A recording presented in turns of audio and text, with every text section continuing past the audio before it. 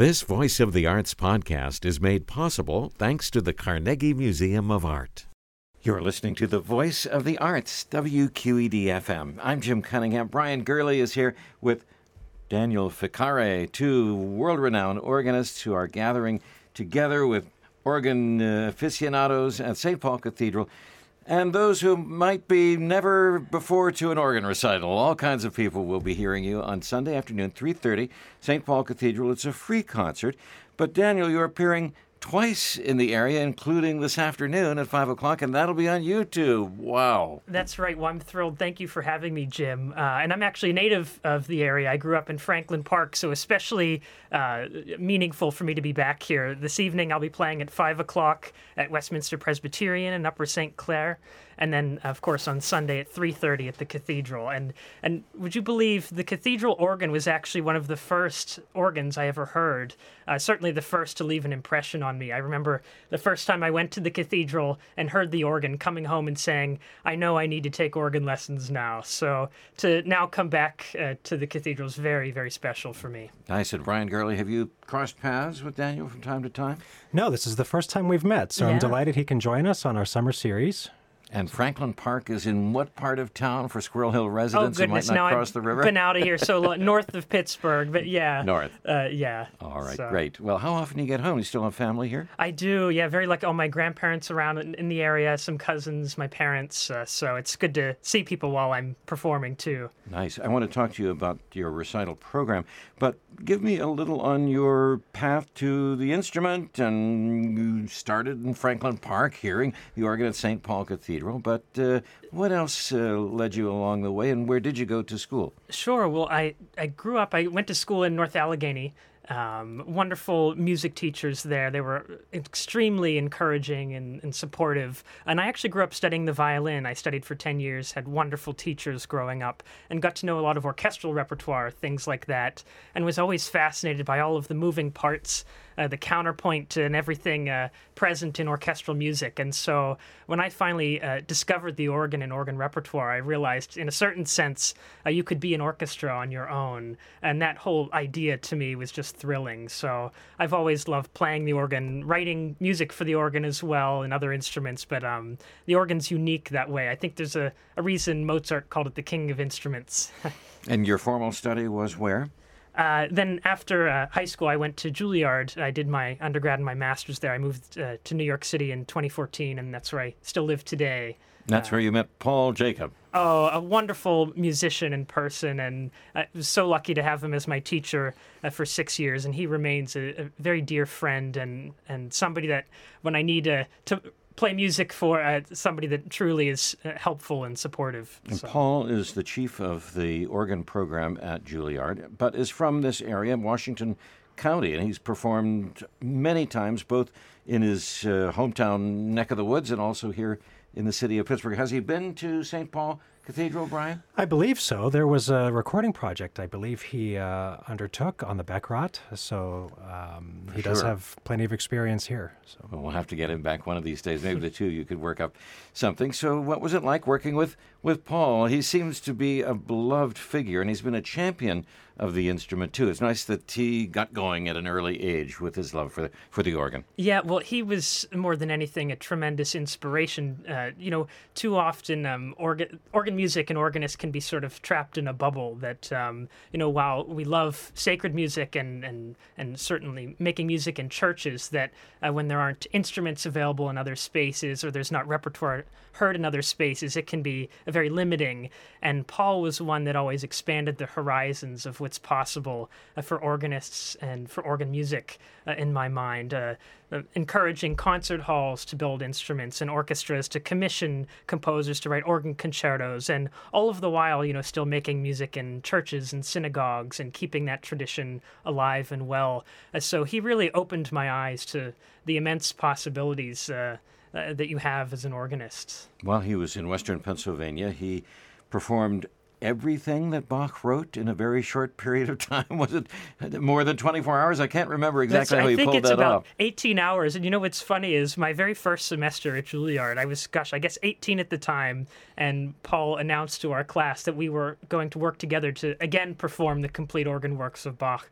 And at that point, I had only learned one piece for my audition and was a totally a newcomer to the instrument. So that was quite an undertaking, but I was so happy to be a part of that event. And that was, you worked with WQXR in New York to play Bach all around the city, and did they play everything of Bach? They did, every last organ piece, and believe it or not, we had people that stayed all 18 hours that really wanted to take advantage of that unique opportunity to really hear, I mean, one of the most masterful composers in history in his element. I mean, the organ was Bach's instrument where he was truly at home, and I think his organ music in particular resonates with people in a unique way. I remember when QXR was involved thinking we should do that in Pittsburgh. But, of course, Paul had already done his thing here in Western Pennsylvania, which was an unbelievable, possibly unrepeatable stunt.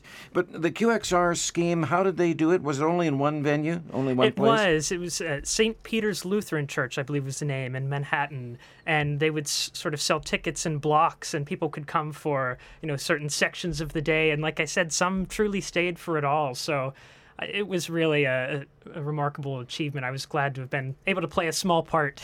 So there were no breaks? There were not, no. One after the, lunchtime, 1 hour off or anything? Yeah. So. And how many organists participated? Do you recall about approximately? Well, there were probably 9 or 10 of us students, and of course Paul played some himself, and then we had some graduates as well that lightened the load for the rest of us. But it was still a fun, but quite the undertaking. Oh, I hope we can do it here in Pittsburgh one of these days. Brian, there's always somebody joining the party. If someone hasn't come to one of your recitals before, repeat the basics, please. What's happening this summer at 3:30 on Sunday afternoons? Well, Daniel's going to play the second of 5 Sunday summer organ concerts, which we have on Sunday afternoons at 3:30 p.m., and the concerts are completely free and open to the public. The cathedral's air-conditioned. There's a parking lot off of Dithridge Street. There's usually plenty of street parking, and even the Oakland Catholic High School lot is available to us. So one need not be afraid to find parking near the cathedral. And it's just a wonderful... we're always grateful for your promotion of the organ concerts that happen at St. Paul Cathedral, but we always encourage the listeners to come hear one in person. It's a beautiful space, it's a beautiful acoustic, it's a historic, famous instrument, and we get some wonderful organists from all over the country. So we're excited to hear Daniel on Sunday afternoon, but we always invite everybody to hear it in person. There's nothing like it. Have you been able to get Daniel down to do a little warm-up and rehearse on the Baccarat organ? Yes, he gets to practice here in the coming days, so I look forward to listening in a little bit. I hope you enjoy the weekend, Daniel, and tell me about your program. Is there any Bach plan? Oh, there sure is. Well, it's funny you ask, because that's actually, as you said, the very famous instrument that the cathedral is lucky to have fits the music of Bach like a glove. So I thought to conclude with Bach's famous Toccata and Fugue in D minor, certainly for those that don't know it by name, will recognize it by the first 3 notes. So that will be our, hopefully, grand conclusion. But before that, we'll actually start with the French Romantic work that I really wanted to showcase. There are these really exciting, prominent horizontal trumpets on the organ. So we'll hear by the composer Eugène Gigoux his Grand Chor Dialogué. And the title has dialogue in it, referring to exactly that conversation between the trumpets of the organ and the rest of the full resources of the instrument. So that'll be our sort of bookends to the recital. In between, we'll hear Grieg's Holberg Suite, which a piece that was originally written for piano, a year later rewritten for string orchestra by Grieg himself, and one that I've now turned into an organ piece. And as I was telling you before, I grew up as a violinist. This was a piece that was dear to me playing in orchestras, so I wanted to be able to share it with organ music lovers. So we'll hear that. And we'll hear 2 other transcriptions as well. A slow movement from a Haydn piano sonata in E-flat, which will showcase the beautiful and very delicate sounds of the von Beckerath organ. And then we'll hear by another French Romantic composer, Léon Bohemond, his Ronde Française, another piano piece reworked for organ. And Bohemond was actually a nephew and a student of Gigoux, who we'll hear at the beginning. So there's some neat crossover in the program. The Holberg Suite is also lovely music. Yeah. We play it all the time. Yeah, a lovely sort of written in sort of that old tradition of Baroque dance suites. So largely the movements are made up of that very rhythmic dance nature.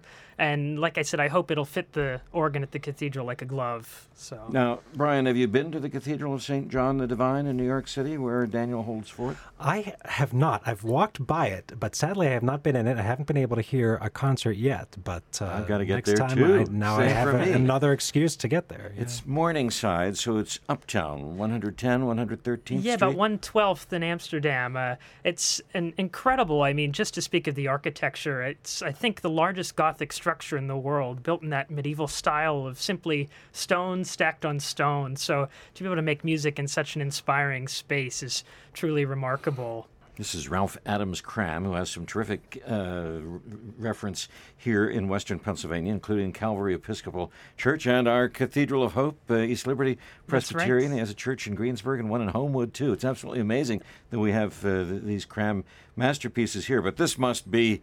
No, he took over from Lafarge, I guess. Yeah. I don't know if you know any of the inside there, but at some point they decided that Lafarge wasn't doing it, and they sent him, like in the modern world, it would have been an email saying, "You're done. We're going to get Cram." Right. So I think there's some fun, interesting detail. But the church, why didn't they ever finish it? Do you know? Oh, my Just goodness. because it's so vast. Well, you know, if you think of the great European cathedrals, they take hundreds and hundreds of years to build. So by that measure, we're actually still on time. Well, Though it's been a long time. Yeah. You'd never sense that anything's missing in this massive structure. It's true. It's I think, 601 feet long, so 2 football fields and a foot. But, you know, when you are playing the organ and you release a chord, to hear that sound just resonating and reverberating around the building, I mean, it raises the hair on your arms. And what shape is the organ? And it must cost a fortune to keep the Skinner organ. It's Skinner It's true. instrument? Well, it's just in the process of being restored yet a second time in April 2nd. We expect it to make its grand debut again, so that'll Yeah. be quite the day. And the history there in that church. So many amazing people have gone to the next world from the cathedral. The list is very long. You can go to Wikipedia and check it out. And then famous events. Duke Ellington had a sacred concert there, and Aretha Franklin sang. right. Lots of deep, rich history. It's true, and Duke Ellington, we're so fortunate, actually gave us his practice piano, and so we'll do funerals and weddings in a chapel there, and to get to play on his piano is just, remarkable. Wow. And when you're sitting there at the organ console, do you sometimes have the feeling, the presence of the saints and the Spirit moving you with this unbelievable history of those who've gone to their great reward from St. John the Divine? They call it St. John's, I guess. Yeah, well, it's just an inspiration. I recommend anybody that's in the area. It's truly one of the great buildings in New York City, worth visiting. But can you afford to live in New York? Musicians have to struggle when they start anyway. That's right. How far do you have to travel? Do you take the subway? Or Well, how do you I get live there? about a mile away, and I Nice. get to walk through Central Park to get to work every day, so I can't complain. It's a beautiful area to be in. Oh, that's great. So, Wow. yeah. Brian, anything else you want to share about this recital this weekend? Just another opportunity to plug the rest of the series. Please. That'd be great. July 31st, we have Richard Konzen from St. John's Episcopal Church in Youngstown, Ohio. He was longtime college organist and professor of music at Grove City College. And then we have Thomas Mueller from Concordia University in Irvine. He'll play on August 7th. And then August 14th, I will round out the series with the 5th performance. How did it go last weekend with Don Fellows? It was a delight. I think there was a tremendous showing of support from the Cathedral Parish, and we had the wonderful opportunity to recognize again, his long 22-year tenure at the Cathedral. It was tough saying goodbye to him in retirement, in the midst of COVID, and so I think people who didn't have the opportunity to express their thanks to him, came out this Sunday. He seemed to walk above all the politics that goes with any church position and the politics of keeping the congregation happy and all the brides and all the farewells at the cathedral. He's a beloved figure in Absolutely. Catholic life A real here in mentor Pittsburgh. for me, I will say, yeah. Have you had a chance to meet Don Fellows? Oh, a lovely human being and a really wonderful musician as well. He was always extremely kind and supportive and encouraging. So I have great respect for Don. Well, we had a nice conversation last week, and he still seems to be enjoying it all. He's playing a little bit on the Wonderful, side and wonderful. enjoying retirement. Okay, I have to ask you to do something special for me. It is our 50th anniversary at WQED, so I want you both to wish WQED-FM a 50th anniversary, okay? Now, we'll start with Brian. I want you to say, hi, I'm Brian Gurley. Did we do this, Brian? I can't remember. I don't believe so. No. When you were here last week. Hi, I'm Brian Gurley, Director of Music at St. Paul Cathedral, whatever your formal title is there. And I'd like to wish WQED-FM a happy 50th anniversary. Okay? Can you handle that? Absolutely. Anytime you're ready. Hello, this is Brian Gurley. I am Director of Music and Organist at St. Paul Cathedral here in Pittsburgh, and I wish WQED-FM Classical Music 89.3 a happy 50th birthday. Bravo. Well done. And Daniel, the microphone's on for you now. You got to do the Great. same. This is Dan Ficari, Associate Organist at the Cathedral of St. John the Divine in New York City, and I would love to wish WQED and all of its many viewers a very happy 50th birthday. Perfect. First take. Viewers, I said. Did you hear that? Oh, I didn't. I totally missed it. I never hear that. Uh-oh. You want to do it one more time? One Sure. more time. Okay. This is Dan Ficari, Associate Organist at the Cathedral of St. John the Divine in New York City, and I would love to wish WQED and its many listeners a very happy 50th birthday. Before you leave, Dan, I've got to ask you about your concert this evening at Westminster Presbyterian. You've been there before, and you know the instrument you're going to play That's right. tonight. This is actually my 6th performance there, so it's an instrument I know well, and to be able to return to an instrument that I feel I have a chemistry with is always very special. And that's a neat event. They sometimes have, I know they have in the past, I don't know if they're doing it today, but they have like a farmer's market in the parking lot and then a free recital. That's I think exactly a nice right. combination, So you I can think. get some food before, after, or both. And it's air conditioned and comfortable Yes, as well. you can't beat that. So great. Now, when I come to hear you in New York, is there a service that you play most often? When it's a very busy church with all kinds of things going on, if I want to hear you, how do I schedule it? Yeah, well, I play twice a weekend. I play on Sunday mornings. We have a wonderful cathedral choir, and they sing as well for an evensong at 4 p.m. and Sunday evenings. But then actually in the fall and in the spring, we have weekly organ concerts. So I'll play for some of those, and I'll host others for some of the other ones. So there's always a lot of good music happening at the cathedral. And is there a regular spot where visitors get a tour? Can you learn the history of the church and walk There around? All sorts of tours. You know, it's an 11-acre campus, which is quite unique for Manhattan to have that much space. So many historic buildings, but they also give a vertical tour where they take you to all of the high-up spaces, the attic, even the roof of the cathedral. So you can look down and see all of Manhattan all the way to the World Trade Center building. So certainly it's a tour worth taking. And your recommendation of where I can get a bite to eat after I hear you play? Do you have a favorite watering hole? Or Well, it depends. What kind of food do you like? There's so many You name it. options. Yeah. Oh, God. Well, a neighborhood favorite, it's been in the area 40, 50 years, is V&T's Pizzeria. So if you're at the cathedral, that's somewhat of a tradition. That's good to know. And how far, I'm trying to picture it in my mind, from Harlem are you? So Harlem, sort of adjacent to Morningside Heights. So actually we get a lot of people from Harlem that attend services at the cathedral. So they're overlap in the neighborhoods for sure. And thinking of Harlem, what are you doing to address bringing the community in? Diversity is our goal these days. The music world has not been thinking enough about diversity during the last half century, and as a result, when you look at the Pittsburgh Symphony, there's one African-American face. How are you trying to get some diversity going at the Cathedral of St. John the Divine? Well, it's so important to, first of all, for anybody that's playing or programming music to do their homework and to look into their a wealth of composers that are are, tragically underplayed. I just played on a recent program an African-American composer, Calvin Taylor's 5 Spirituals for Organ.